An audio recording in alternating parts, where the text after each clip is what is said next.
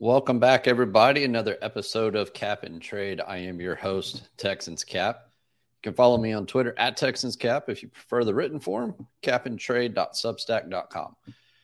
Got another jam-packed show for you tonight. Appreciate everybody hopping in. If you got any questions, comments, throw them up on the board. We'll get to as much as we can tonight, like usual. We'll get our guest on here in just about 5 seconds or so. But yeah, a lot to get to. A lot of continued news and wonderful gossip with Houston. So let's get our guest in here, Mr. Brandon K. Scott BK.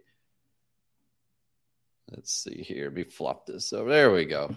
Hey, how are you, sir? There we go. I'm in here. I'm good, man. Good to be in here with you, man. I appreciate you for having me, man. No, I appreciate the time, sir. No, it's been a while since we've had a good chat. So welcome in. A lot to get to tonight.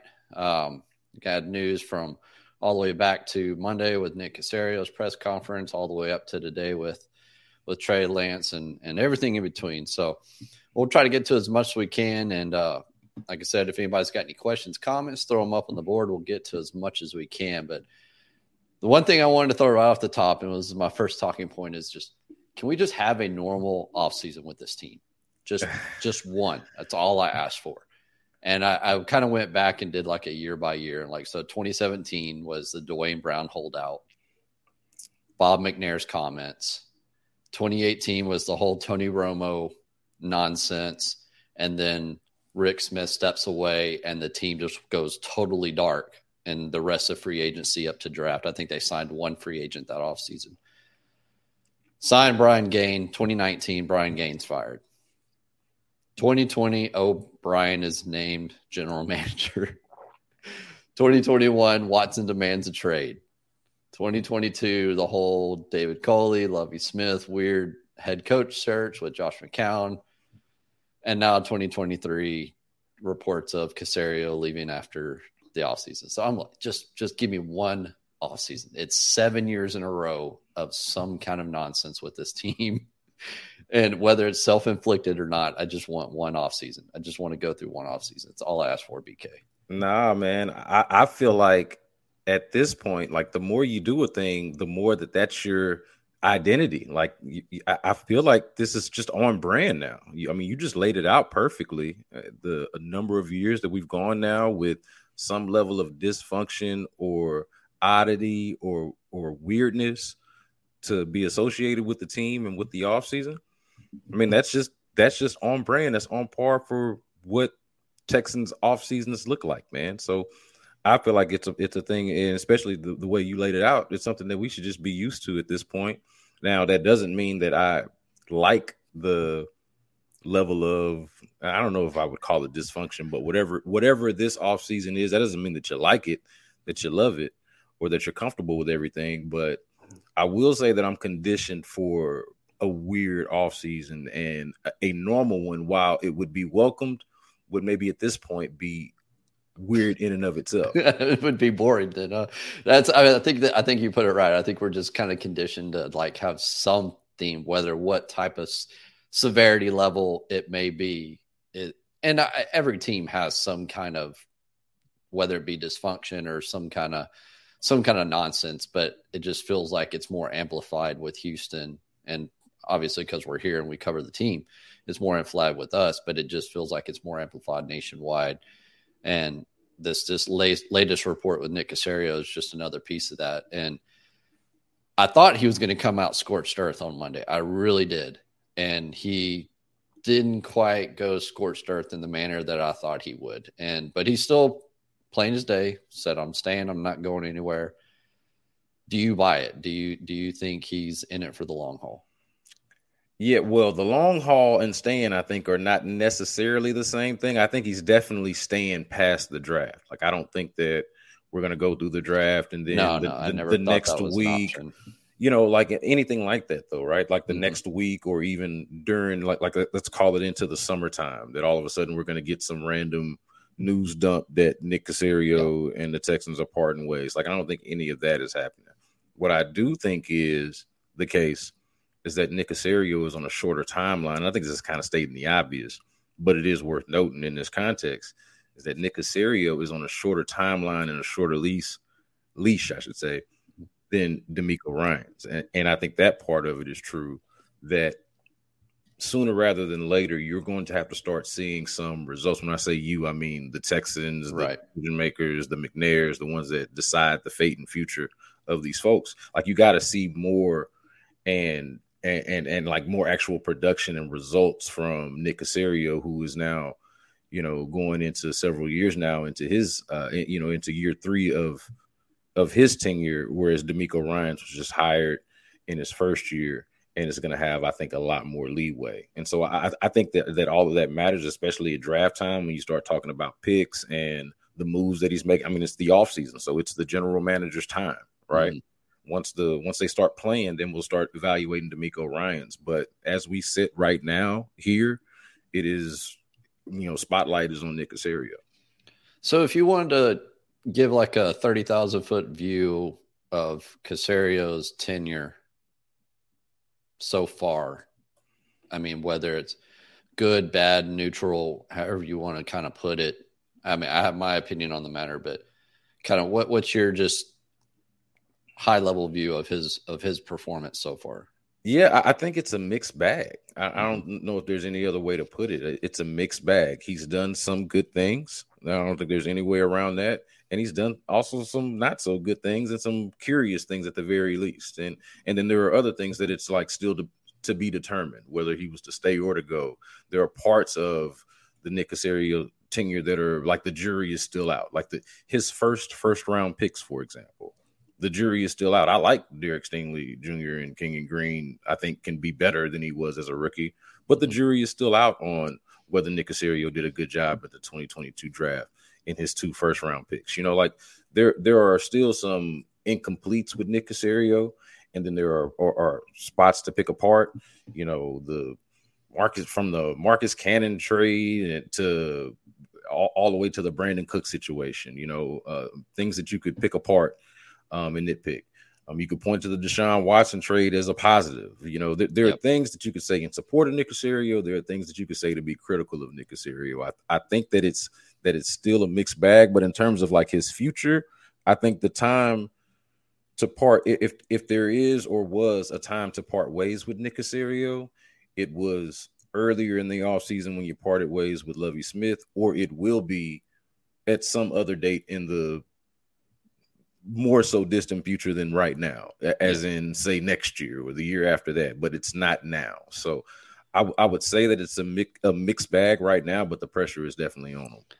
Yeah, and I'm with you there. I kind of look at it as like I'm pretty neutral on his performance so far, and maybe slightly more positive than negative, but his free agency moves have been questionable, and some of the contract moves with the restructures and just the way he approached the situation, especially the first year, was not quite what I was hoping for. But like you said, the Watson situation, he knocked that out of the park. He's got a couple of good free agent signings, managed his way well through his first draft with no first rounders. And then last year, we'll just have to kind of wait and see. But yeah, and I don't, if you're going to, like you say, if you're going to let go of a GM, you have to do it early in the offseason, like right after the regular season. At this point, there's nothing they're going to do. So we'll just have to wait and see how the draft plays out.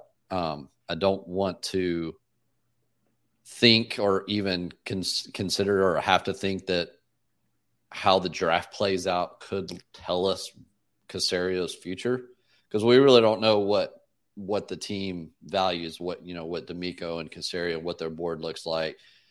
And there's a lot of speculation out there that if they don't go that they probably won't, they may not go quarterback at 2, but if they do go quarterback at 2, maybe that means ownership stepped in and pulled that lever, which is something you don't want to know that if that did happen. Yeah, I'd rather just not know it, stick my head in the sand, because that's not something I want to know. You hired these football people to run your organization. You need to let them do their job. So, but I do think maybe the way the draft plays out might give us an indication of what the next 6 months for Nick Caserio may be. And if things go smoothly, then hey, he may be here for many years. But if things don't go the way that maybe Nick Caserio, and we don't know what that means, but if there's a very real chance that if this draft does not play out the way that he anticipates or how his board sorts out in the quietness of June, which is usually the dead part of the NFL season. That may be a time, but this is all speculation on my point. I'm not saying he's out or in or anything like that. I think it's just something we'll just have to continue to monitor going forward. I don't want to put any more crazy speculation out there than it already is out there, but it just bears watching. I don't think it's a done deal. I don't think it's anything to just say, okay, he said he's staying, and you wipe the slate and walk away. I think it's just something to have to keep watching, keep monitoring. Yeah, and I would just add that, I mean, you obviously have to give this year a go. You have to figure out what this year looks like. And in a lot of ways, at least in my opinion, this year is a bit of a trial run. Like, if it goes well, kind of like what you're saying, if it goes well, and ideally it does, I think everybody wants it to, right? If you're paying attention to this show and you follow this team, you kind of, generally speaking, want it to go well. And if it does, then great. And then if it doesn't, then it's time to sort of reevaluate. So to me, it makes much more sense to give this year a go and figure out what it looks like, as opposed to just punting on it before it even gets started. Like, to me, this is the best time. I've said this on the radio. I feel like for Nick Caserio, this is the best time to be the general manager of the Texans. Like, right now, here in this moment. Yeah. With DeMeco Ryans coming in as your head coach, having the number 2 overall pick. Ton of positive energy. Yeah, whether you draft a quarterback, and I will get to this, I'm sure, but I want them to. But whether you draft a quarterback, draft Will Anderson or a defensive player, or trade the pick for more picks, whatever you do with it, along with DeMeco Ryans, you got a lot of positive energy and momentum going into the season. This is the best time out of any time since he's been the general manager of the team to be the general manager of the team. Yeah. So at the very least, you should see this year out, and depending on how it goes, we'll see from there. Yeah. This is a Cap and Trade show. If you got any questions, comments, still up on the board, I've started a few of them. We'll try to get to them, sprinkle them in as we go. We are joined by Brandon K. Scott of Sports Radio 610. It's been great hearing his voice the past 3 mornings with Sean. Hopefully continues to get more airtime and maybe get to sleep in a little bit tomorrow for once. Yeah, I'm definitely doing that. Please believe that. I will be sleeping in. I got my hit at 11 within the loop, so okay. I got to at least be up, reasonably by 10. Good. But I will be sleeping in. You can believe it. Yeah, no, it really enjoyed it. Listening to you, and I always love when you get to be on the air. And if you haven't subscribed to the show, make sure you do that and hit that like button. Helps out the show and continue to get better and better. So, everybody's favorite question, draft slot 1.02. What will this team do? And I think there's multiple paths. And I know I've said it for 3 weeks in a row, or 3 or 4 weeks in a row, that I feel like Carolina was all in on Stroud. And I know the markets and everything has shifted to Bryce Young. Everyone I talked to offline that I trust says it's Bryce Young. Stutz is on my side that he's still sticking with them going for Stroud. I think in the back of my mind, I've convinced myself that they're going to go with Bryce Young, but I'm still clinging hope that they'll go with Stroud. But let's just say, for the sake of the argument, Bryce Young is drafted number 1 overall to Carolina. What does Houston do from there? What do I think they do, or what should they do? What do you yeah, that's fair. And that's what do you think they will do? Not should, but what do you think their path is? Yeah, man, it's way easier for me to give you my opinion than to try to predict what the Texans are thinking, right? No, no, I'm going to do it. I'm going to do it. I'm just pointing that out, like that I feel much stronger in, because I'm going to give you both. All right, okay, go for it. And I feel much stronger in my opinion than I do in my prediction or feeling on what they will do. I want to say that up front. Fair enough. Before I even go into saying what I'm going to say. Based off of the reporting and the feeling and the vibes that I get, I think that they're going to pick Will Anderson at number 2 overall. That is the feeling that I get just based off of where we sit right now. I think they're going to pick. I think they're going to pick Will. If I had to rank them, the likelihoods. Yep. And I don't like this, okay? But this is what I'm predicting here. Yep. I think the likelihoods are number 1, they draft Will Anderson at number 2 overall, because I feel like there's also a possibility that the market for the number 2 overall pick is just not nearly as robust as the market for the number 1 overall pick. And there's just not this anxiousness to go out there and get the number 2 overall pick. And they ended up being stuck with it, even though they're probably listening to offers for it. So they end up being there at number 2, having to pick the player. They don't like the quarterbacks, and they pick Will Anderson. I think that's number 1. That's most likely. Number 2, I would say that they do end up being able to trade back, and maybe it's marginal. Maybe they just trade back a spot or a couple of spots, whatever it is. I'm not exactly sure what the trade back would look like, but I would say that's the second more likely. And then the third thing that I would rank would be them taking a quarterback. And who that quarterback might be, hell if I know. I would guess it'd be C.J. Stroud, but they don't even like the quarterbacks apparently. So God forbid that I'd be able to tell you which quarterback they would take, knowing damn well that they don't like none of them. So that there's what I think will happen, or my best attempt to guess. Let's get the other side of it. So what do you want to see happen? I think the smartest thing to happen, or the smartest play, would be to just draft C.J. Stroud at number 2 overall. Take the best weapon available, the ones that I like the most at 12, if they're available at 12, are Bijan Robinson and Jackson Smith-Njigba. But that's just where I stand. Those are just my opinion on the players. We can have different opinions on what they should do at 12. I just think they should get a difference maker, obviously. Those are the ones that I like.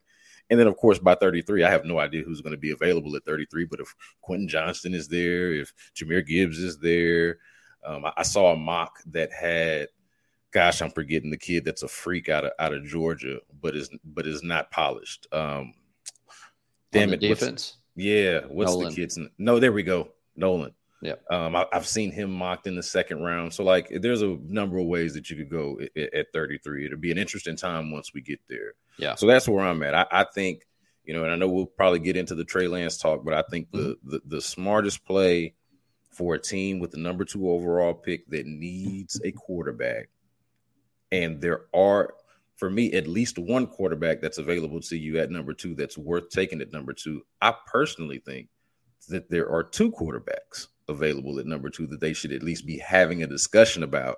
Now, if they rule them out, that's fine. It's up to them. But I think there's at least 2 quarterbacks that they should be having a discussion about before they move on and start talking about doing something else and not drafting a quarterback at all at number 2. And I think that should be a conversation about C.J. Stroud and Anthony Richardson. Yep. Wherever that conversation leads you, that's fine.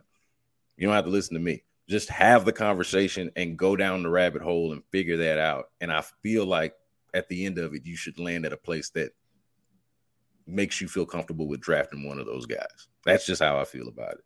So, yeah, I think that they should draft C.J. Stroud. I think that's the smartest play. I am not against the experiment of the potential. I'd call it to be fair, a 3-year experiment with Anthony Richardson, because, and we'll get to this, I imagine, when we talk to Trey Lance or talk about Trey Lance. But by the end of year 3, you want to feel good about, or feel at least a way about, a quarterback. Whether you're going to pick up particularly a first-round quarterback. Whether you're going to pick up their 5th-year option, or you're going to think about extending them, or if they're a franchise tag option or something like that, if that's something that you're interested in, if you can't figure out a deal, like, you want to have that answer by the end of year 3. So the opportunity to do that, I think, is right in front of them, and they should take it. Yeah, I'm pretty much with you on all that. What I think they will do, it's probably Will Anderson is probably the safer choice if they don't like the quarterbacks and they don't have any trade back options. What is your take on, and I'll get back to my stuff at 1-2, but this question kind of is going to get us off on a tangent for a minute. What is your opinion on interdivision trades, specifically with Indianapolis, if a quarterback is involved? I've got the opinion that if the value's right, I don't care. And if I don't have a grade on Stroud or whoever it may be, I don't care. If I'm getting valued out that is appropriate and I go back to 4, get a future 1 out of it or whatever it may be, I don't care. But what's your take on that? It seems to be a very varying opinion out there on that. Yeah, I agree with you, because to do the deal, I feel like assumes that you are willing to miss out on the player. And I feel like if you're willing to miss out on the player or the potential of whatever player you could pick, then you're willing to also see the other team get what you're missing out on. So like you wouldn't root for your rival's success, right? So if you think that this is something that benefits your rival, okay, then I would lean against it. But if you're of the opinion that this scenario is of no use to you, and whatever they offer you, like you said, whatever the value is, whatever they can offer you is of more value to you, and whatever you're giving them back is something that you yourself do not value, then I think it's just fine to do it within the division. Now, to me, it's more of a conversation, and there are, I guess, different scenarios where you wouldn't deal in the division. Like, you know, I would imagine, for example, okay, I would imagine that the Baltimore Ravens would never consider trading Lamar Jackson to the Pittsburgh Steelers. You know, like, even though they don't want to pay Lamar Jackson $200 million, they probably also don't want the result of Lamar Jackson being with the Pittsburgh Steelers if they're willing to pay him $200 million, if that makes sense. Yeah. But it's a little bit different in this situation. Okay. So that's how I view it. I think if you're willing to pass on whatever's there and trade for whatever the division opponent can give you, then that's just the risk that you're willing to take. Yeah. Or should be willing to take. Yeah, I'm with you there. So, but yeah, what I want to see them do it too, and I generally don't have opinions on what I think a team should do in this kind of area, but I just want them to trust their board, trust their evaluations, be public image, public feedback, be damned. That's what I want. I want them to just trust their board, trust their evaluations, and draft on that, and not draft for need, not draft of what ownership or anybody else wants them to do or what the fan base wants them to do. I want them to do what they feel is best. Now, I may completely disagree with what their evaluations may be, and that's probably what's going to happen if they were to say, yeah, Will Anderson, after Bryce Young, Will Anderson is our number one guy on the board at slot number 2. And we didn't receive enough value for it, so we're going to go with Will Anderson. The fan base is going to come back and probably disagree with that and go along with what you were thinking, that go with C.J. Stroud. The consensus is he is the second best quarterback on the board, and go with that. So I can understand from that standpoint, but that's just what I would want to see them do. If they can trade out of that and get a little bit of value, great. But at some point, you've accumulated, you got 12 picks this year. You've got like 8 or 9, 10 picks next year, including the extra first round again. I get trading back and getting value and things like that. But at some point, you've got to start using these picks and getting elite players. No, you got to stop getting cute with it and just pick the guy and move and start building this roster out. You can shove picks out into the future as much as you want, but this team has so many holes, so many areas to address, and it's not going to happen in this year. It's going to take another year.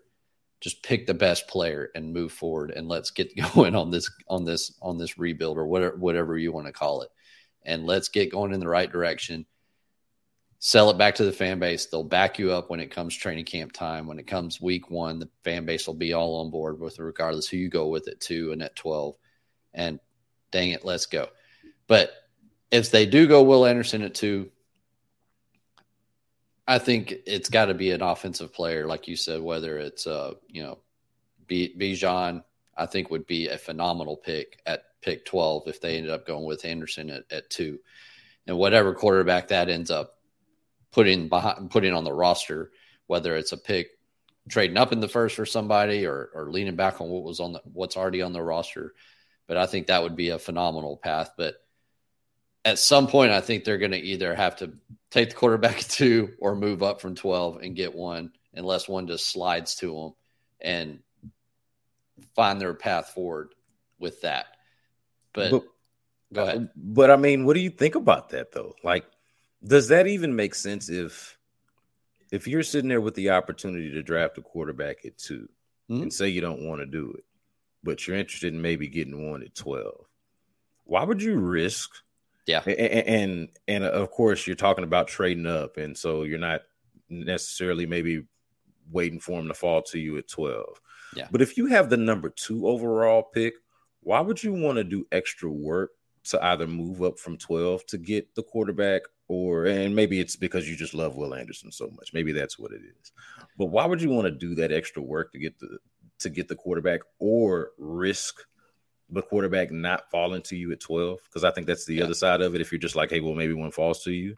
Well, basic math here, Cap. Mm-hmm. Between 2 and 12, there are 9 picks. Yep. There are 6 teams that could reasonably take a quarterback within those, as it stands right now, at least, within those 9 picks. There are, let's count them, how many quarterbacks that are within this conversation? Less than 6. I think it's 4 or 5. Yeah, okay. I'm going to stick with 4, but there's a big supply and demand issue there. Yeah, for sure. So and you don't want to get cute with it. Yeah, so it's very possible, and like very possible that a quarterback falls to you. But how do you know it's the one that you like, and how do you know that it's any of them?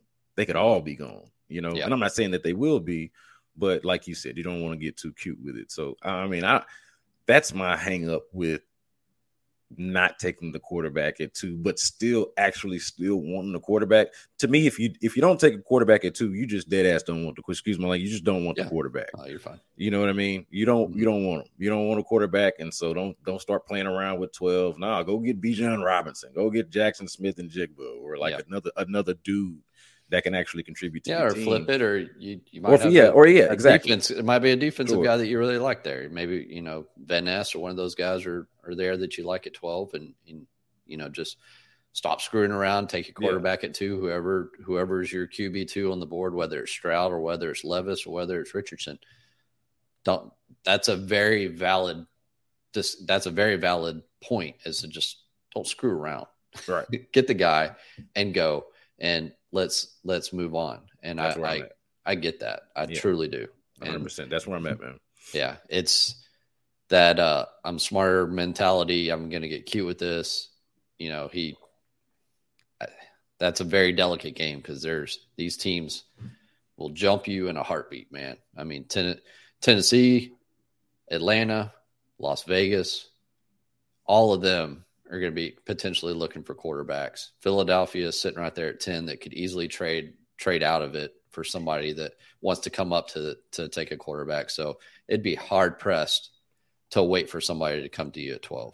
Let me ask you this on me with the trade down option, because I want to see if you think I'm weird for feeling this way. Mm-hmm. Back when they didn't have picks, and back when Deshaun Watson wanted to be traded and they didn't have picks, but they had this way to get picks, I wanted picks. Deshaun Watson wasn't going to play for them anymore. They had gone through this period of time when they didn't have first round picks. They were just now getting their own back. And now that coincides with the time where they can now get more picks with Deshaun Watson. So you're getting your own picks back after this no pick purgatory. Mm-hmm. And you have this opportunity to double up the picks, basically. Mm-hmm. Thought that was great. Wanted the picks, got the picks. Awesome. Got the picks. Now that they've got the picks, I want no more picks. Yeah. I just want to pick the picks. I'm with you, bud. So like, it's great if we're gonna trade back and we're gonna get more picks and picks for everybody. You get a pick, I get a pick, everybody gets a pick. I love it. It sounds great, but I felt that way more so back when they didn't have picks, when they needed picks. Yeah. Now that they have the picks, I want them to pick the picks. Yeah. And I'm not even sure, and you said it earlier, I'm not even sure there's much of a market for them to trade out of 2. I just, Indy, unless somebody is willing to jump Indy up to Arizona at number 3 and is just got their eyes on the exact same quarterback that Indianapolis wants, then maybe Indianapolis has to jump them back up to 2. But that's the only real situation that I can see that Houston would have a potential trade partner. And the way I kind of read it, the way Caserio said it at the press conference, and then talking to a few people offline, it seemed like it was more Houston reaching out to folks than folks reaching out to Houston for any potential, And he said we fielded some calls, and I get that. And that fielded is always a tricky word for me when teams use that. So I just don't feel like there's much of a market there for 1.2. And maybe, only like you said, it only takes one. Somebody can get a wild hire up their ass and make the move, but I think they're going to be hard pressed to move out of 2. So I think what you're pointing out, I like your point, because to me, the point that you're making is the distinction I think that Nick Caserio was making in how he wanted to be quoted. Like, yeah, if you want to change the vocabulary from being open for business to I'm willing to listen, I'm listening. I mean, I think that's the difference between fielding the call, actually fielding calls, and taking feelers out or getting feelers out. So I think that actually your theory, and it sounds like you've heard this too. I think that information and that idea that you just presented is consistent with the word salad, if you will, that we actually got. Yeah. Yeah. So, and we'll move off of 1.2. I think we covered that. I mean, there's the decision tree can go down many a pass at 1.02, but yes, 1.12 is something that's, I think, going to be a little more interesting to watch, see what happens. Cause Landry picks on me left and right about it, cause I'm just not a big proponent of taking a running back early. However, Bijan intrigues the heck out of me, and I don't think he's going to slide much further beyond the top 15. And taking him at 12, there's some folks that I see that he's comparable to, from a wide receiver standpoint, comparable to some of the guys that are going to be drafted in the second round. If you were just comparing wide receiver skills, has the best hands. Yeah, his hands are second to no one's, and he's just a true weapon. And so when you go back and you look at San Francisco and how Kyle Shanahan deploys that offense, built on spacing, built on yards after catch, you see what they do with Deebo Samuel. I feel like Bijan could be your Deebo Samuel and could be just your weapon X. You've got Pierce. He's not a bell cow, but he's still a very good running back. But Bijan, man, could just take so much pressure off of a rookie quarterback, or any quarterback for that matter, and can just be deployed all over the field, whether it's slot, boundary, behind center, whatever you want to do with him. And it's tough, man, but it intrigues the heck out of me. And I love Ninjigba. I like the idea of taking an edge if you go with quarterback at 2. But man, if that team went on the clock and Bijan was on the board, it'd be tough. And I hate to say this from a contract salary standpoint, but you see what happens when you draft running backs in the first round. And you see kind of what happens if they perform and how expensive they can get. You'd still would have, if you count the franchise tag, you would have a good 6 years of control with that. And so, man, it would be tough to bypass that. It would be tough. Do me a favor here, because this is your specialty and expertise. I looked this up and I've made this argument on the air. I hope it's correct. And if it's not, you can correct me here, and I'll wear it if I got it wrong on the air. But I've made this point a couple of times. Okay. If Bijan Robinson, whoever they pick at 12, is the contract over the life of the rookie contract, is it not something around just under $19 million? Is that correct or incorrect? Set me straight right now on whether I have that number correct. Is the life of the rookie contract for the number 12 overall pick in this draft something around $18.9 million? You're exactly right. Is that right? Mm-hmm. Okay. So I want to make sure we're not spreading misinformation. That is correct, right? 18.91. Yep. Bijan Robinson for $18.9 million. Mm-hmm. Over the 6 life million a year, or 5.5. Yeah. How many years are we talking about, Cap? Yeah, I mean 4 years, and then tack on a franchise tag at like $12 million, so $30 million for 5 years. Bijan. At what point in Bijan Robinson's career is he going to come at better value than that? He's not. How are you going to get a weapon like that at better value than that? How many ways can you think of getting a weapon like that at that kind of value? You're not. I mean, you see, I mean, a top 15 pick that's a running back is already in the top 10 of paid running backs, more or less. I'll give you another one. Hold on. Yeah. How about this one? What did Odell Beckham Jr., who's on the wrong side of 30 now and on the wrong side of his injury history the worst contract ever. What did he just sign with the Baltimore Ravens to play for 1 year? Yeah, $15 million guaranteed. With the potential for 18, right? Yeah. So for 1 year, Baltimore just signed up for Odell Beckham Jr., who's on the wrong side of 30 and on the wrong side of his injury history. And you're talking about you could get Bijan Robinson for essentially the same amount, more or less. Yeah. Give or take. For years. Yeah. Multiple years. Yeah. What are we doing? I mean, to me, it's like we got to get off of the can't draft a running back in the first round type of thing, or the idea that because of the existence of Dameon Pierce, that should preclude you from bringing in a guy who is a matchup problem. This is my thing about Bijan, if I can just go on this quick tangent real quick. The thing about Bijan that I like, and specifically as it pertains to what I think this coaching staff is going to be, what we can kind of imagine it being from where we sit now. Offensive football is all about creating matchup issues, matchup problems, right? Mm-hmm. Like that's what, once you get past the minutia of it all they're really trying to do is create a matchup problem. Put the defense in conflict, as they say. Bijan Robinson is the ultimate matchup problem. Yes. You know, if you are an offensive coordinator and a play caller with any imagination about you, you should be like salivating at the idea of the different type of matchup problems that you could create with Bijan Robinson, who is faster than pretty much any linebacker that could ever be matched. So he's a mismatch with any linebacker, and then bigger than any defensive back. Like, my goodness, the defensive backs are they are in danger with Bijan Robinson because he can make a miss and or run them over. Mm-hmm. So, like, he is an ultimate matchup problem.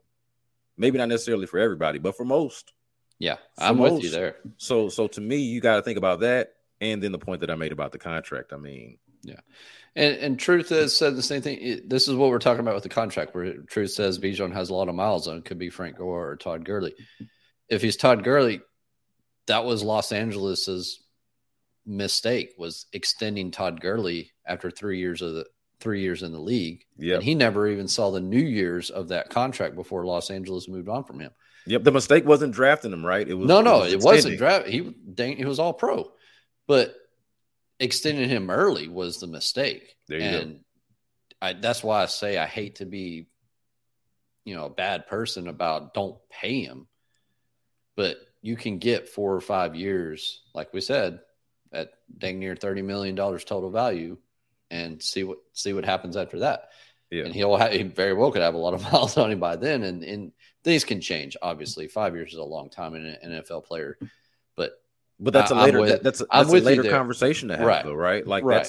That's not when you're talking about whether to make the pick. That's not a conversation to have today. Yeah. The conversation that you have today is, I've got him for this price over this cost amount control, of time. Yep. And then you're betting on the hope and wish and prayer that by the time you do have that conversation, it's a tough one. Yep. That you are having a conflicted conversation. Do I want to pay a running back? Well, hopefully he's that damn good to where you actually are asking that question. And then you can make that decision then. Yeah, I'm with you there. And like I said in the beginning, it's tough for me to stomach taking a running back that early, but to me, Bijan's not just a running back. Yes. I'm not drafting just a pure running back in the first round. Bijan is I know a lot of people call Jamari Gibbs like Weapon X and kind of things. I think Bijan is the ultimate weapon, and that's what I'm drafting early. Yeah. If it's Gibbs or somebody else, then second round or later, sure, no problem. A matchup problem in any context. That's what Bijan Robinson is. A matchup problem, an issue for the opposing defense in any context. Yeah. Once we get past, it's to me, it's either edge, Bijan, or Ninjigba at 12. I'm pretty dead set on one of those three, and it just kind of depends on how the edges flow. And I mean, I know there's a little talk about Tyree Wilson, and I get he's a little bit bigger. Anderson's only 250, 255, and that's a little bit on the lighter side for D'Amico and or at least what they used in San Francisco. Maybe his opinion changes here a little bit, and Wilson's of 270 plus pounds, but man, it would be tough to draft another player with an injury history after what happened with Stingley. It would just be difficult to stomach going down that path again with another first round pick. So, but I think, like you said, it's Robinson and Jigba or an edge at that point. And then once you get to 33 and beyond, it's a wide open world, man. You can go just whatever is there, whatever's available, whether it's center, whether it's, another safety, whether it's another cornerback. I mean, this team can use it pretty much all over the roster. There's really no wrong decision once they get into day 2 and beyond. In my opinion, you just stick with your evaluation, stick with your board, and go. Have no problem with wherever they go after that. Yeah, man. Somebody on Twitter today was trying to hold my feet to the fire about who would you want them to pick at 33. And I'm like, dude, I don't know who's going to. There's always there's always a couple players that slip out of the first that are surprises. Exactly. Like we can make educated guesses on who's going to go in the top 15, top 20, even just the whole first round. But by the time you get to 33, it's like, yeah, you can guess, like you can do your mock, but I mean, I can't give you just one name. I'd have to give you a number of names of guys that I think could possibly fall out of the first round that I'd be willing to take. And I think Brandon Bean, the GM up at Buffalo, nailed it perfectly. They asked him in his press conference, how many first round grades do you have on the class this year? And I'm not going to give you a number, but it's not great, is basically what he said. And it paints the picture that there is a smaller batch of first round grades in this class. So once you get past working off of that assumption, that idea, once you get past, we'll just say he's got 20 first round grades. Once you get past pick 20, 25, all hell could break loose. So you have no clue who's going to be there at 3. I think once they get outside of that top 18 or so, teams' boards are going to shift up drastically of where things are valued, what team needs are, things like that. So trying to peg a name at pit 33 is is near impossible. Sure, you can look at a group of names and you can speculate, hey, if this guy fell out and was there, would love to have him. But man, to have somebody peg you into saying saying what's going on, then let's see here. Give you talking points. This is Josh. Shut up. I thought we were hitting on the talking points. We are. Are these not talking points? I got my talking points. I'm good about it. I feel like these are the talking points. Yeah. I feel like we're hitting the high notes here, man. 33 for Judy. Yeah, man. What? We'll get to Trey Lance here in a second. I just wanted to get back to this whole S2 cognitive test. Okay. And I cannot get an answer on this. So Nick pretty much made it seem like, it's just, it's not something we pay a whole lot of attention to. The Athletic reported that only 2 teams per division subscribe to it, which is Indianapolis and Tennessee. And then I've got it on good account that Houston has the S2 scores. So what part I can't figure out is, if you're a subscriber, does that mean you can get the test and get the full breakdown, or are you just asking players for their scores? I bet from what I'm understanding, Houston has a lot of the S2 scores. And from what my understanding is it's just another data point for them. It's not as heavily weighted in their system as maybe some other team, but it is a data point that is considered. And I find it odd that Bryce Young, Anthony Richardson, Will Levis's scores have been leaked and CJ Stroud has not been leaked. But I've been told offline what it could be, but it's just, and it's such a new test. I know it's been around for 5 or 6, 7 years now, but it feels like it really hit the news hard this year. And do you have any specific takes on that whole thing and how teams may be using it? I think you're onto something. I would say in terms of finding it odd that they would have that. I do think it's reasonable for them to not be subscribers to the test, but for like all the teams to have access to the answers as data points. Mm-hmm. And that since it's maybe an experimental type of thing, or they're just rolling it out a certain way, that only certain teams would be able to use it, but everybody would be able to benefit from the information that it produces. Yeah. What we also found out, or what also I took from what Nick Caserio was saying, and I think you're up on this too, is that they do have a comparable test that they do rely on. That they like it's not like they don't do any kind of cognitive testing that would be adjacent to whatever the S2 is. Yeah. So they have that as well. And so, like you said, it's an extra data point, and extra meaning they have their own, and then they have this one that, hey, they tested here. We didn't run the test, but here are the results anyway. Mm-hmm. So I think that's perfectly reasonable to be like a thing. And maybe that is the thing. I'm honestly not sure exactly how all of it works, to be honest with you, beyond what we just found out or heard Nick Caserio say, and obviously what you've heard kind of behind the scenes. I've heard some similar stuff. But as far as the point you make about the test not being, or the results not being leaked out, I mean, it's hard to feel like that's a coincidence, and it's not. and that it's more likely than not that there is some sort of, this sounds kind of pejorative or like inflammatory, but there is some sort of PR campaign or effort to protect certain information. Yep. Even if information is out there amongst the people that it matters to, yep, or who matter, I should say. So I think that there's something to that. It feels, my information, and it sounds like your information is the same, that there is something to that. And what will be interesting to me is just as an observer and as somebody who isn't like desperate to break down the uncovering of this little marginal fact. I'm just interested to see how it does play out. When do those scores get leaked? Is that something that gets saved? You know how it works, Chap. Oh, yeah. Information gets saved, file it away for later.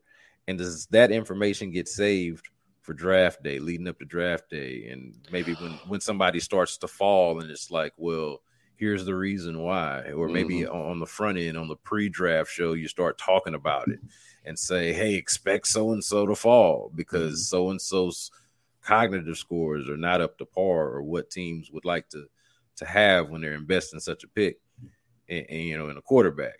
So I'm really interested to see how that plays out publicly, given how it hasn't played out privately, or hasn't played out publicly, but has played out privately. So yeah, it's crazy that the whole PR. I don't know if it's a campaign or what, but it's campaign probably wasn't the right word. But the PR message out there on CJ Stroud when it was he's not coachable. Oh yeah, and then that did happen. Then the S2 score being potentially low, and then now today that he ghosted the Manning camp. It's wild that it's just all stacking up against him, and whether it's some team out there trying to get him shoved down the board, or if it's just literally everybody has this information and they all know it and it's just coming out piece by piece, who knows? But it's just wild that it's all targeted on CJ Stroud, and what to make of it. Each person can make of that of their own. It is lying season. The draft season is notorious for this kind of stuff, but you start to stack up those pieces one by one. And like I said, I told Landry a couple weeks ago, I probably would have no problem putting a bet if you were to set the over under a number of quarterbacks at 2.5 in the top 10, that I would take the under. And I do think there's a real chance that CJ Stroud may slide. Now, there may be a couple of teams in the back half of the top 10 that may perk their ears up if he slid out there, but I feel like he's the one that might potentially have the surprise slide. There's always one year, and he might be the surprise slide. But that S2 stuff is weird. I mean, it's wild that it just came to the forefront this year. That it's been around for 5-6 years, but this year it just is in everybody's face. It's a major talking point, and I still don't know enough about it to like fully talk about it. I've read the articles on what it is and how it works, and I have to continue researching it. But for Houston, for the sake of this argument, it's just a data point. And they have, like you said, Brandon, they have their own kind of in-house testing process as well. There's probably something very similar I imagine a lot of teams do. So, and on that note, we'll get off a little tangent here as well. I'm very impressed with how what's called as the decision science group. How it has expanded for Houston in the past 4 years, I would guess. They were pretty light in that department for a number of years while other teams were building up. And they have really, really have grown quite a bit in the past 4 years. And it's really cool to see. And I really try to keep up with with the staff, and with, you can get the media guide and you can really dive into who's on staff, how many they have in each department, and what would be 2 or 3 people in that analytics department 4 or 5 years ago. Now it's like 8 or 9 or 10 people, and it's just continuing to grow. And I think that's a great thing for this team. And that's just something that I think goes untold for the McNairs, and how they put a lot of money into this organization, absent the roster, absent how much cash and salary cap, but into the facilities, into the staff. That decision science group is another piece of it, how it expands. They really do spend a lot of money. And I just think that's something that doesn't really get talked about a whole lot. I have a theory on that. Okay. And a reason why it probably will never get talked. I have a theory on why you just talking about it right now might be the most it ever gets talked about ever. You mentioned the last 4 years and decision science and analytics and all that. A lot of that fell under the I know purview of football operations. Yeah. And there was a certain someone who was in charge of football operations. You got to give the man a little bit of due. I'm sorry. Probably deserves more credit for that than anyone will ever be willing to give him. Yep. And because of the things that he deserves ridicule and criticism for, it feels like it matters a lot more than the thing that he deserves credit for. Mm-hmm. And so because of that, that will always be in the focus and in the forefront of the conversation. Yep. And I don't know if there's a way to kind of just credit the McNairs for spending the money, then maybe you could talk around the fact that the person that was ahead of that is someone who probably you would prefer had not been in the position that they were in. Yeah. With you there. You there. Last talking point before we get to some questions. So Trey Lance. News that came out today. This makes my blood boil, man. I'm gonna try to handle this. Let's see how we handle this, man, because this is gonna come up tomorrow when I go on in the loop. So fire away, man. What you got? I'll give my opinion on it first, and my initial tweet summed it up. Was no, thank you. Okay, not interested. I don't care if it's just a fourth rounder or whatever. Why are you not interested? I'm not either, by the way, but I want to know why you're not. He's got the injury history. He's not shown anything that can't already be seen from a rookie that the team may draft in the first round and reset that rookie contract timeline. He's only got 2 years left on his deal. So, and you have to make a decision by May of next year on his 5th-year option. So if he plays just kind of good but not great, then you're like, okay, now we got a serious $25 million decision to make, and which is fully guaranteed as soon as you activate it. There's just too many. And then on top of that, a team that invested that much money or that much assets, trading all those picks to go up for Trey Lance, and is willing to dump him 2 years later from arguably one of the best offensive minds in the game who can make seemingly work with almost any quarterback not named Trey Lance. You put all that stuff together, man, that's a lot of red flags for me to take that on. And I'm much more in that mindset of pick your guy that you have the evaluation on, reset that rookie quarterback contract timeline where you get it from day one, got the next 5 years instead of 2 or 1, and we'll see.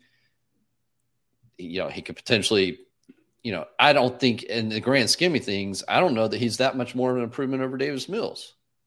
I mean, he's not very accurate. Yes, he's got the legs, he can move, but that's not what this offense is going to be about. And there's not enough positives there for me to be saying, yeah, I'll take a shot at that. No, screw that, man. There's way too many red flags for me.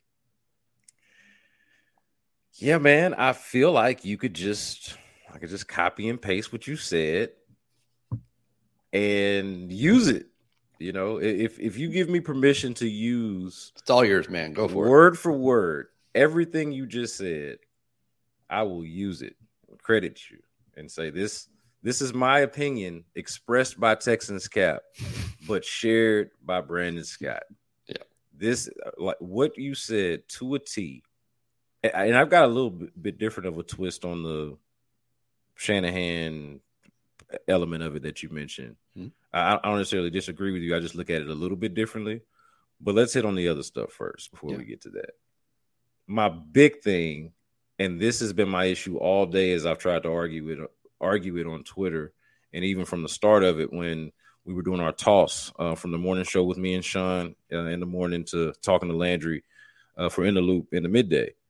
Like this idea that Trey Lance costs less just because the pick is less is short-sighted.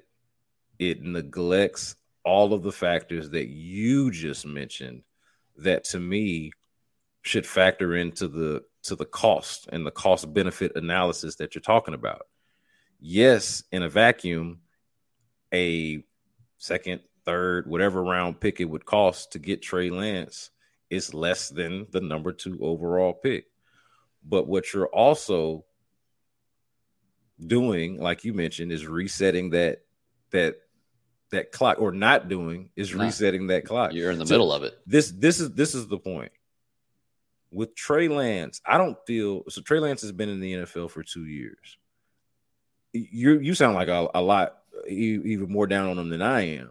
But I would say I don't feel much differently about Trey Lance than I did when he was drafted 2 years ago. To me, he's still whatever he was when they drafted him, a project, a undeveloped passer who is a superior athlete for the position, who with proper coaching and experience could be a really good player. That's what Trey Lance is. But he's shown I don't feel like he's been good enough in the limited action that you've seen to feel like, yeah, that's it. And I also don't feel like he's been bad enough for you to be like, oh, there's nothing there. I feel like he is just as much of a question mark in year 3 as any quarterback that you could draft at number 2 going into year 1.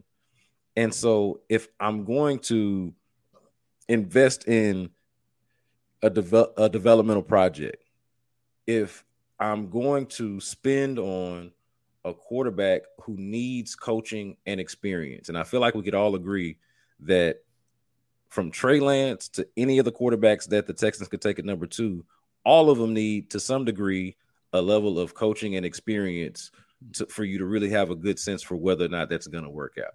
All of them.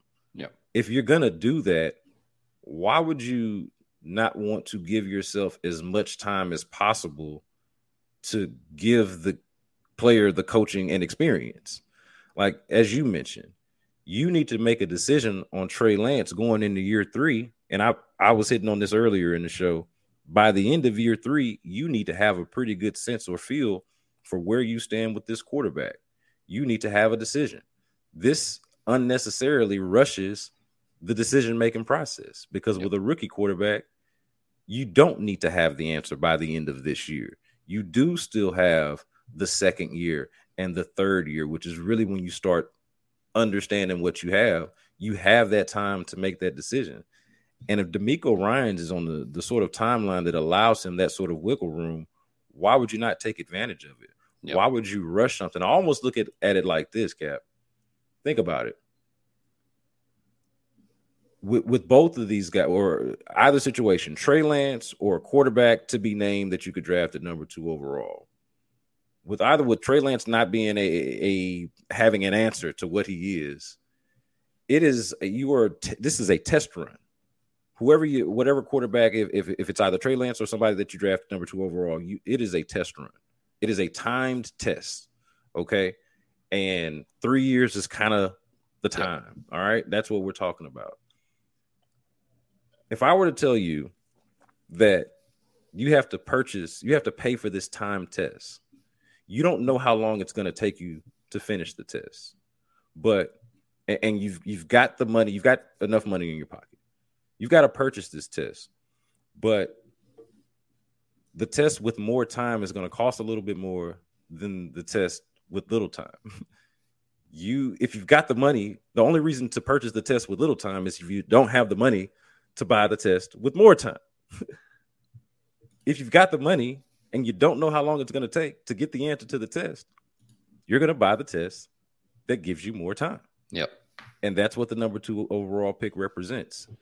It is the time test, for the test that you don't know how long it's going to take you to finish with the most time. So when you're just talking about how much it costs, it's short-sighted to just look at it as the pick. You got to talk about opportunity costs as well, because that is also a factor. Like why would you rush when you need to have the answer to the quarterback question? And so if it doesn't work, and I don't even like playing this game, but if it doesn't work, then what you've done is wasted whatever pick that you used on Trey Lance. You've now wasted that pick, and you've also punted on the opportunity and the time that you would have had in developing the rookie quarterback and having more time to get the answer to that question. So to me, it's more than just, hey, this is the pick. And then you're resetting the process at a time when who's to say if you're going to be in position to draft a quarterback where you want, or that you're going to like a quarterback in a spot where you could draft him. Yeah. Whereas you could do that now. Yeah, so to me, it's just, it's more than just what the pick is. It's the level of belief in the player, and honestly deciding, do you want essentially 1 year of an experiment with Trey Lance, or would you prefer to take 3 years of an experiment with, say, CJ Stroud or Anthony Richardson? Yeah, it just makes more sense to me. Yeah, no, I'm that's exactly where I'm at. I mean, I see no reason to take Trey Lance. If that's the type of player that you want, then go draft Anthony Richardson, reset the clock, and build him your way up. Don't take on the reclamation project from somebody else. It just doesn't make sense to me. And there's there's too many red flags.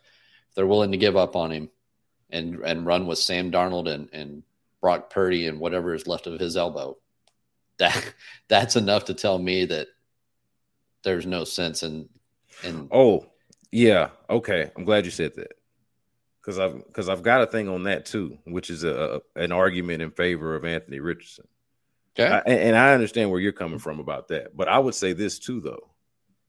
If Trey Lance, and then this is more of a point about logic. This is kind of what I've been hitting on more so on Twitter than the point that I just made with you now. But if whatever line of thinking and logic led Kyle Shanahan, one of the best offensive minds that we have in the game today, whatever mindset and strategy led them to trading all of what they traded to get Trey Lance and draft him number 3 overall, to me, that line of thinking would be more consistent with a line of thinking that would just draft a similar player at number 2 overall. Like for me, if you like Trey Lance, what do you like about Trey Lance for multiple first round picks and at number 3 overall that you don't like about Anthony Richardson at number 2 overall? Mm-hmm.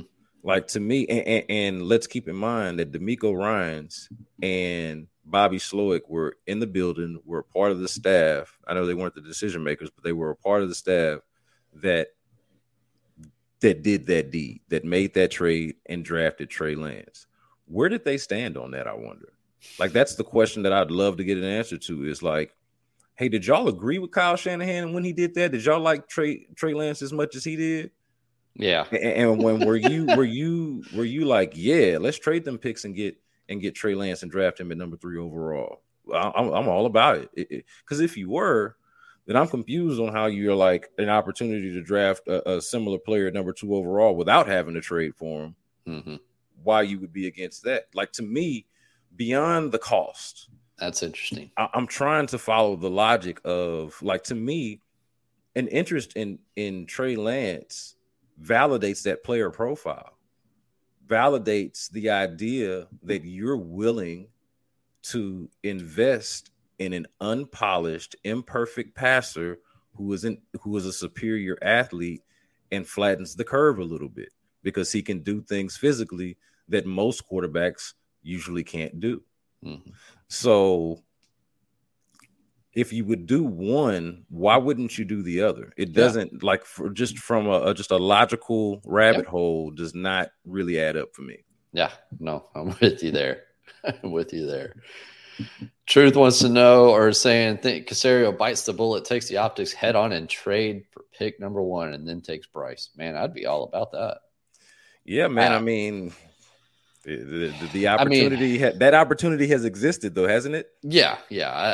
It's either they haven't been willing to give up what Carolina wants, or Carolina's like, no, we're good. We're taking Bryce. Don't even worry about it. And Stutz and I were talking about it last week. It would kind of almost be like a gotcha moment if they were able to get Houston to come up. And that was kind of my whole thing is they were shining on Bryce Young to try to get Houston to trade up for him. And then they would just be happy to take Stroud at 2 and just, extract additional value. And I was against it. But, at this point, unless the asking price is just crazy, but, if it's pick 33 to move up to 1, sure, fine. If that's the guy you really want, but it just doesn't seem like they're willing to move off of it. And, I'd be fine with trading up, but it's nothing. I don't think Carolina's going to move off of them. I was dead set on them taking CJ, but it seems like everybody else, including the books and Vegas, all say it's Bryce Young. So it doesn't seem like that's going to change. Yeah, definitely, man. I think the opportunity was there, and it's a shame that they didn't take it, that it didn't happen. I mean, yeah, and I don't know how close things got, but it seems like they had the ammo to make it happen. So it's disappointing that both the ammo and the motivation to do so. Like they at the very least, the fact that they entertained it and that these discussions were had, there was some motivation to make this happen and to do this. And so that it just didn't work out. They couldn't lose the game at the end of the year, and they couldn't negotiate the trade to get the number 1 pick. Yeah. So they were deep in it with Chicago. They were deep in Chicago, and and so they couldn't do either. So losing the game was the easy thing. Executing the trade is the hard thing. They couldn't do, and I honestly, if it lands you the number 1 overall pick, who the hell cares which one it is, which route it is? If you ultimately reach that final destination, so to speak. Yeah. But the fact it is a disappointment that they couldn't do the easy or the hard thing. That's one part that drives me crazy with Nick Caserio is some of the stuff that felt like should have been easy things to get done end up being hard to get done or just not getting done at all. The Cooks trade, how the team managed week 18, from all accounts, from things I hear, it sounds like he had a really, really, really good deal set up with Chicago to go up to number 1, and that fell through. And a lot of those things just bug the crap out of me. And I don't know if it's his hesitation or if he's trying to outsmart somebody or if it's just, what it may be. But yeah, like you said, the opportunity was there. Could have had it done. Maybe it gets done between now and then. Maybe something changes, but it seems like Carolina's got their eyes dead set on where they're at. Ryan Crossingham, since I always butcher his last name, do we think not taking a QB is coming from D'Amico or Nick? That's an interesting question. I assume you're talking about at slot number 2, Ryan. I think it's just how they have their board set, and I don't think it's any one person pushing that agenda. I think it's just a lot of people assumed, and I may be wrong on this, and I said it last week, that I thought Will Levis was the second quarterback on Houston's board. Not to be confused with who they should take at pick number 2, Twitter world. My rumblings is that Levis is their second quarterback on the board. So if you take that into account, and the media and everybody else, national pundits, draft folks, everybody just had CJ Stroud penciled in as the second QB on all their boards, meant that it naturally assumed Houston would be taking CJ Stroud at 2. If CJ Stroud's not their QB2, then that's where, in my opinion, the whole notion of not taking a quarterback at 2 comes from. Yeah, I would just, for the question, I would say I would just push back on the idea that it would have to be one or the other. I think it's an easy sort of thought, idea, narrative to sort of assume that these two guys are split. And maybe they are. I mean, I'm not saying that they are or they aren't, but I wouldn't just assume that it's coming from one or the other, or that both of them through collaboration. And I know that might sound a little bit corny, but honestly, man, because I mean, I've been around both of these guys a little bit. Neither strikes me as a guy that's like, hey, my way or the highway, honestly. Yep. I know Nick has kind of gotten that reputation a little bit, but they both really, truly and honestly seem like reasonable people. Yeah. So, and could reasonably work together and sort of come to a conclusion. So I don't get the sense that it's like one guy wants a quarterback and the other guy doesn't. Now could it be that one likes a quarterback more than the other, but neither has enough conviction to say it with their chest, and so they'd rather do something different? I feel like that's probably more likely. Yeah, and that's probably the case. So with respect to the question, I would just push back a little bit on the assumption that it's got to be coming from one or the other per se. Yeah, they're not sitting at each end of the table staring at each other. Yeah.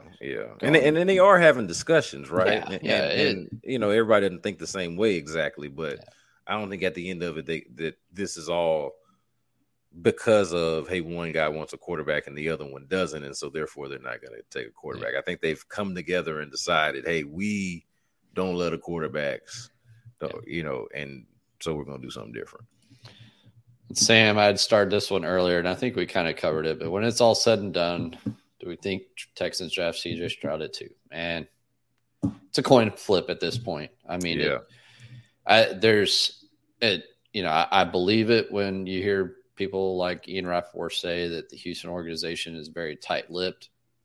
They have been for years, dating back to Rick Smith days. It was very difficult to get a feeling for what they were looking to do, and the same is still today. And at this point, I mean, BK hears a lot of things offline. I hear a lot of things offline. It's just tough to know what's real and what's not, because a lot of it's second and third hand. There's things lost in translation. It's maybe just somebody pushing an agenda. So at the end of the day, to answer your question, Sam, I have no effing clue what's going to happen at 2.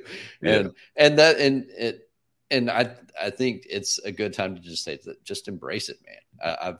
I've seen some people are like, man, the draft talk's wearing me out. I just want the draft to get here, and I'm tired of all this. Man, I tell Ryan this all the time. It's like, just enjoy it, man. Embrace it. Let it wash over you. Don't let it drag you down. Don't let it ruin your day. The team's going to do what they're going to want to do, and you have no say in it whatsoever. So just what's going to happen is going to happen.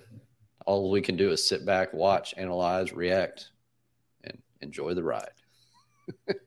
Yeah, man. I think we covered earlier what we think they're going to do versus what we want them to do. And so, if I'm consistent with what I said earlier, I don't know. I don't think that they're going to draft CJ Stroud if you were holding my feet to the fire. Now, do I know? Can I say for sure? Absolutely not. So if they draft CJ Stroud, would I be like super surprised? No, I think it's still in play. It's just the feeling that I get based off of the conversations that are being had, publicly and behind the scenes. Doesn't sound favorable. Doesn't sound like that's what they're going to do. Yeah. So I say that as somebody that would like for them to do it because I think the opportunity is just too good to pass up, even if it doesn't work. And maybe that's another reason why I come from it from this perspective too.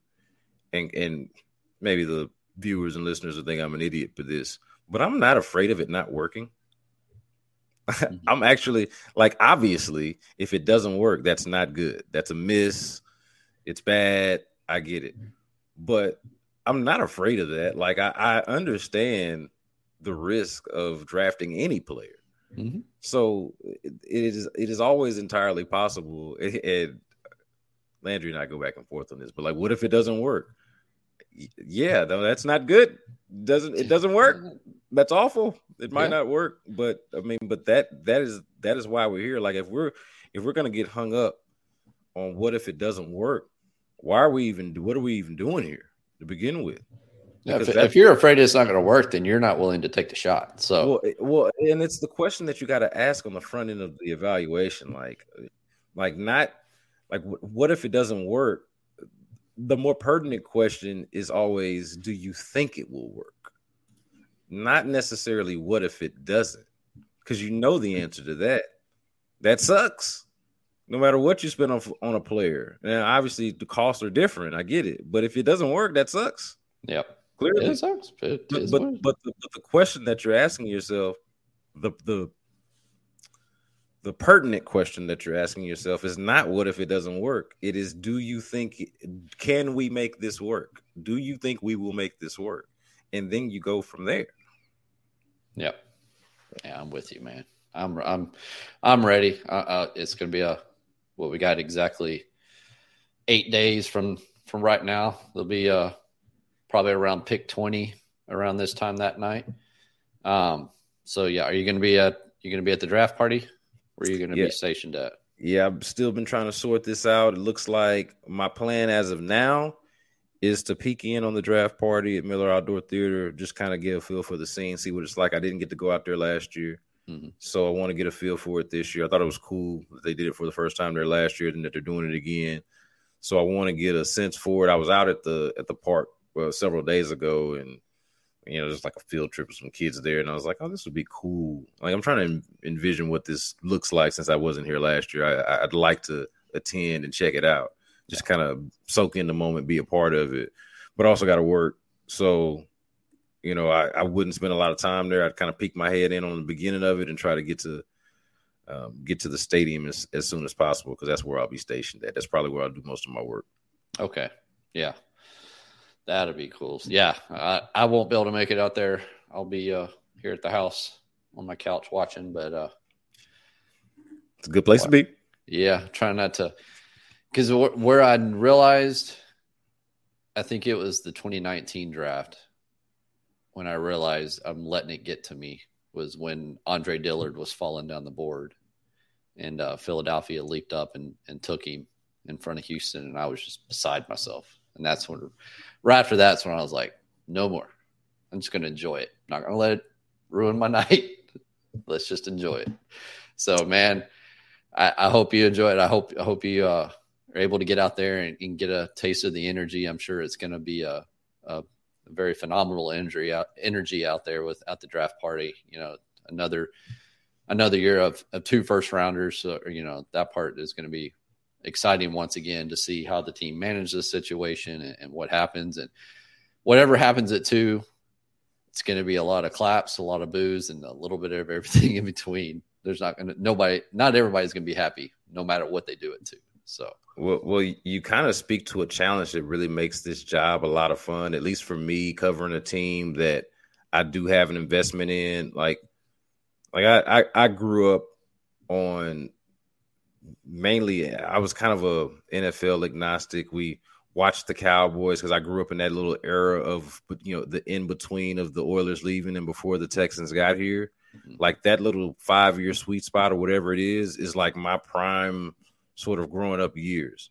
And so I kind of grew up without a local football team and adopted the Texans as they came on. Like I was already a teenager by the time they got here. So for me, I'm somebody who does want them to do well, but is not like a tried and true diehard fan. I'm just like I want them to do well because they represent the city that I represent, and obviously I work at the flagship station. It's good for us if they do well, obviously. So it's good for business, of course. But I say all that to say what's fun about the job and in being in this moment with all of this chaos that's going on around this draft is trying to balance the emotional roller coaster that comes with all of that with actually trying to focus on the job. Because I'm going to be having all kind of feelings and thoughts that are going to be very similar to our audience here that's going to be in their fields one way or the other when draft night comes. But, unlike them, where they get to consume the content, I'm going to have to button it up and figure out a way to make sure that the content gets produced one way or the other, from our digital operation to making sure we got sound on the radio and our interviews go well. And, the Odyssey app is its own story. So like we got a lot going on. And in the meantime, I do have an emotional investment in the outcome and like an emotional feeling about what happened. So all while I'm trying to be rational and level headed doing the job. So that balancing that though is fun. Yeah.